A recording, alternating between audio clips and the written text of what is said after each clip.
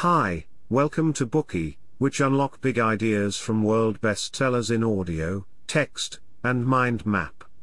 Please download Bookie at Apple Store or Google Play with more features. Get your free mind snack now. Today we will unlock the book Capital in the 21st Century. At first glance, you might wonder what this book has to do with Karl Marx's Das Kapital from the 19th century. Add to that the fact that the 21st century is only 20 years old, so why is this book called Capital in the 21st century? In fact, this book builds on the work of Marx's Das Kapital. We can think of Capital in the 21st century as a review of the core ideas in Das Kapital 100 years after its publication. The core idea of Das Kapital is that ultimately there are two problems that capitalism cannot solve. The first is the problem of infinite accumulation of capital, which will lead to an ever-increasing gap between the rich and the poor.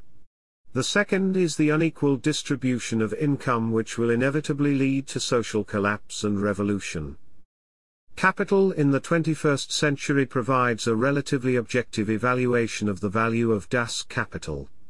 The book was an immediate sensation when it was published. Whether in the Western or the Eastern world, people were passionately discussing the book's ideas, and in particular one question: does today's capitalism solve Marx's concerns about fairness? In other words, are things really getting better over time? The premise of this book is a little like the fable of the emperor's new clothes. Mainstream economists have turned a blind eye to the increasingly unequal distribution of wealth. Divorced from social reality and focusing their energy on novel economic models, they are much like the emperor without his clothes. The author of Capital in the 21st century, like the innocent straight-talking child from the fable, has a message for the economic emperors: despite your perceived pedigree, you have missed the most important economic problem, income inequality. We might say that child in this fable is Thomas Piketty, a French economist. Piketty was a child prodigy, smart and very driven. He graduated with a PhD at 22 and became an assistant professor at the Massachusetts Institute of Technology's Department of Economics. Piketty found the work of previous American economists rather unconvincing after a number of years studying them. So at 25, Piketty returned to Paris and set out on his own to study capitalist theory. At 31, he was named France's best young economist of the year. At the age of 35, Piketty helped found the Paris School of Economics and served as its first dean. At the age of 43, Piketty wrote the now world-famous book Capital in the 21st Century.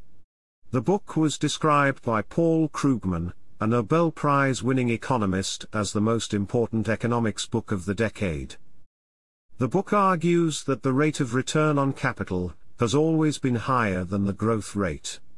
This has led to the rich getting richer, the poor getting poorer, and the gap between the rich and the poor widening.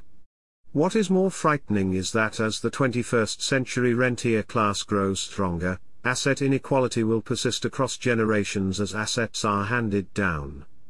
In most European countries today, the top 10% of the population owns 60% of the total wealth. Within the top 10%, the top 1% owns 25% of the total wealth. Therefore, Piketty suggests that worldwide taxes on assets rather than income should be strengthened in order to address this inequality. To be clear, many of Piketty's claims are summed up by empirical formulas from observed data. This is also where many economists have criticized Piketty's work. The rest of our discussion will focus on the author's analysis of the central economics problem, distributive inequality, which is the book's greatest contribution to contemporary economic thought. Next, let's take a look at the core of Capital in the 21st century in 3 parts. Part 1, Capitalism doesn't really solve the problem of distributive inequality. Part 2, the fundamental contradiction of capitalism. Part 3, how to solve the problem of distributive inequality. Okay, so let's start with the first part. Capitalism doesn't really solve the problem of distributive inequality. Before we discuss this question, we need to answer the first question that may be on our minds. Why are so many of the world's leading economists today not paying attention to the growing inequality of distribution across the globe? If we go back to the 18th and 19th centuries, we find that income distribution was the primary concern of many of the leading economists. Thomas Malthus, David Ricardo, Karl Marx, and other esteemed scholars explored income inequality from various angles, but after the 1950s, the situation changed. Around this time, American economist Simon Smith Kuznets put forward his view that with economic growth the level of income inequality will rise initially. After a period of development it will gradually decline, showing an inverted U-curve on the chart known as the Kuznets curve. Kuznets notes a sharp decline in income inequality in the United States between 1913 and 1948.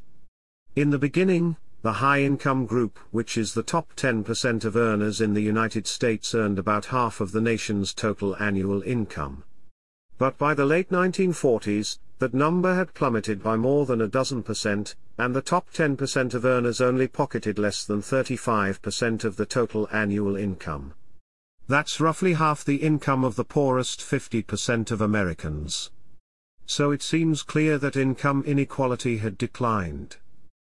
Kuznets believed that the improvement of income inequality was not necessarily the result of policy intervention, but was instead a result of the internal logic of economic development.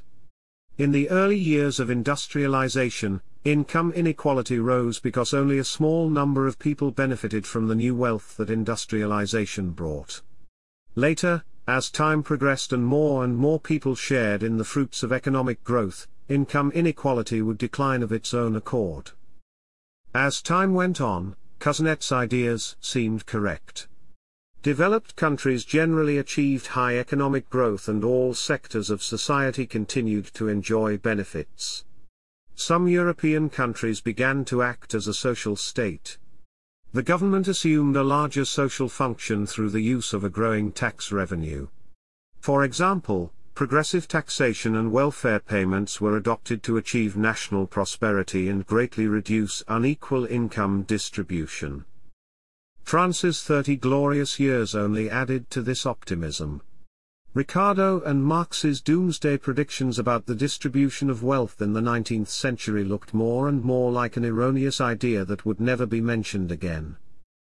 However, Piketty argues that Kuznets' seemingly realistic claim misreads long-term income distribution trends, because the curve is measured over such a short period of time, and is limited to the United States.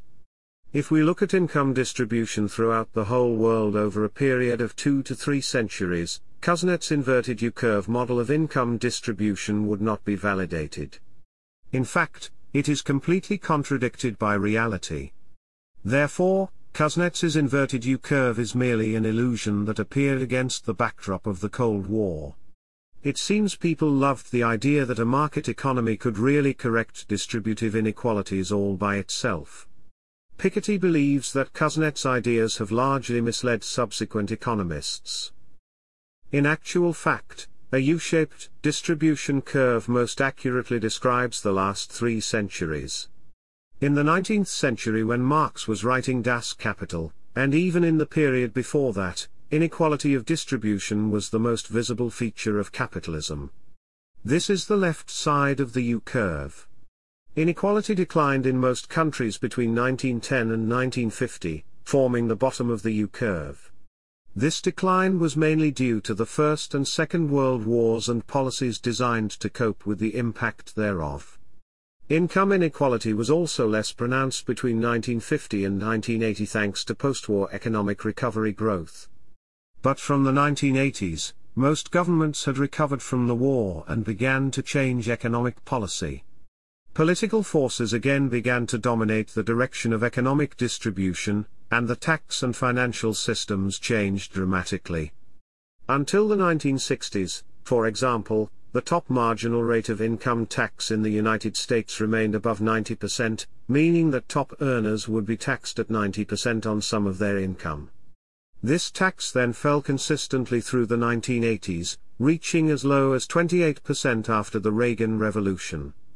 This loosened the restriction on capital and again allowed for inequality in income distribution to increase. However, this time it was even worse than in the 19th century. This is the right side of the U-curve. According to Piketty, an even more worrying danger lurks behind the U-curve. It is also one of the book's central ideas: the long-held forces that promote instability and inequality do not diminish or disappear on their own. After the freeing of capital in the 21st century, we see an increasingly pronounced rentier class, including the phenomenon of super-inheritors and super-managers. In Piketty's book, national income comprises two parts: capital income and labor income. Capital income is the money produced by money. Labor income is the money produced by manual labor. In both cases, the inequality of distribution is very high. The emergence of super-inheritors reflects the inequality of capital income. If you have read European novels from the 18th and 19th centuries, such as Honoré de Balzac's Père Goriot and Jane Austen's Sense and Sensibility, you will know that the inheritance of wealth was a popular storyline of the time. In Sense and Sensibility, John Dashwood inherits the vast Norland Park estate, bringing him £4,000 a year, more than 100 times the average income at the time. In Père Goriot, the title character sacrifices everything for his two daughters by giving them dowries of 500,000 francs each, earning 25,000 francs a year in interest, or 50 times the average income of the day. At the same time, Balzac and Austen's protagonists were content to keep dozens of servants at their service. For the most part, these servants' names are never given, a sign of the depth of the divide between rich and poor. The Industrial Revolution reset the fortunes of these super-inheritors. Orson Welles described the situation in his film The Magnificent Ambersons. Super-inheritor George once enjoyed a rental income of $60,000 a year, 120 times the average income. But in the early 1900s, his business was crushed by the growing automobile revolution. He eventually had to find a job, earning a paltry salary of $350, much lower than the average. The subsequent war was a devastating blow to the rentier class, but this has changed in the 21st century, where wealth inheritance has returned as a major source of inequality, bringing the rentiers back into dominance. In France, for example, about half of the income of the top 1% earners today comes from inheritance.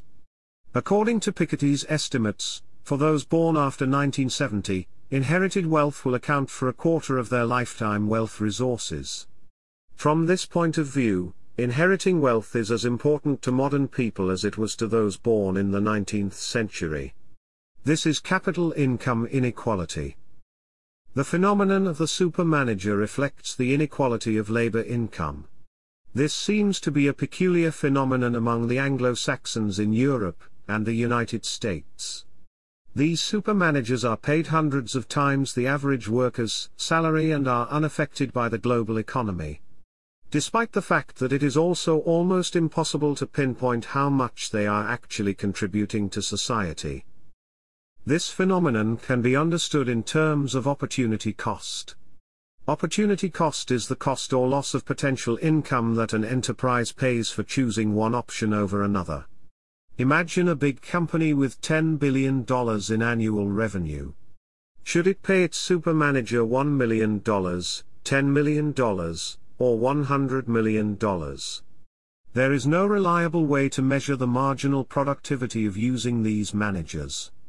That is, there is no way to measure how much these managers contribute to the firm's revenues. From a psychological standpoint, the company is likely to prefer the manager with the highest price on the market. This is because from the company's point of view, if you miss hiring this manager, you may miss an opportunity to gain more revenue. The opportunity cost is very high. In Piketty's view, this high opportunity cost also comes from the fact that managers often have the power to decide their own payment. So when the tax policy is not right, for example a progressive tax rate that is too low, supermanagers are willing to pay themselves ridiculous salaries, because most of the money will go into their pockets. On the other hand, if the progressive tax rate stands at 70% or 80%, they have no incentive to do so. So that's part 1. Capitalism doesn't really solve the problem of distributive inequality. Cousinet's inverted U-curve is a historical illusion, and the positive U-shaped distribution curve is in fact the best way to represent the last 3 centuries. In today's world, the income distribution gap is widening again, perhaps even more seriously than in the 19th century. Furthermore, the rentier class represented by the super-inheritors and super-managers are 2 groups worthy of attention. Today we are just sharing limited content. To unlock more key insights of world-class bestseller, please download our app. Just search for BOOKEY at Apple Store or Google Play. Get your free mind snack now.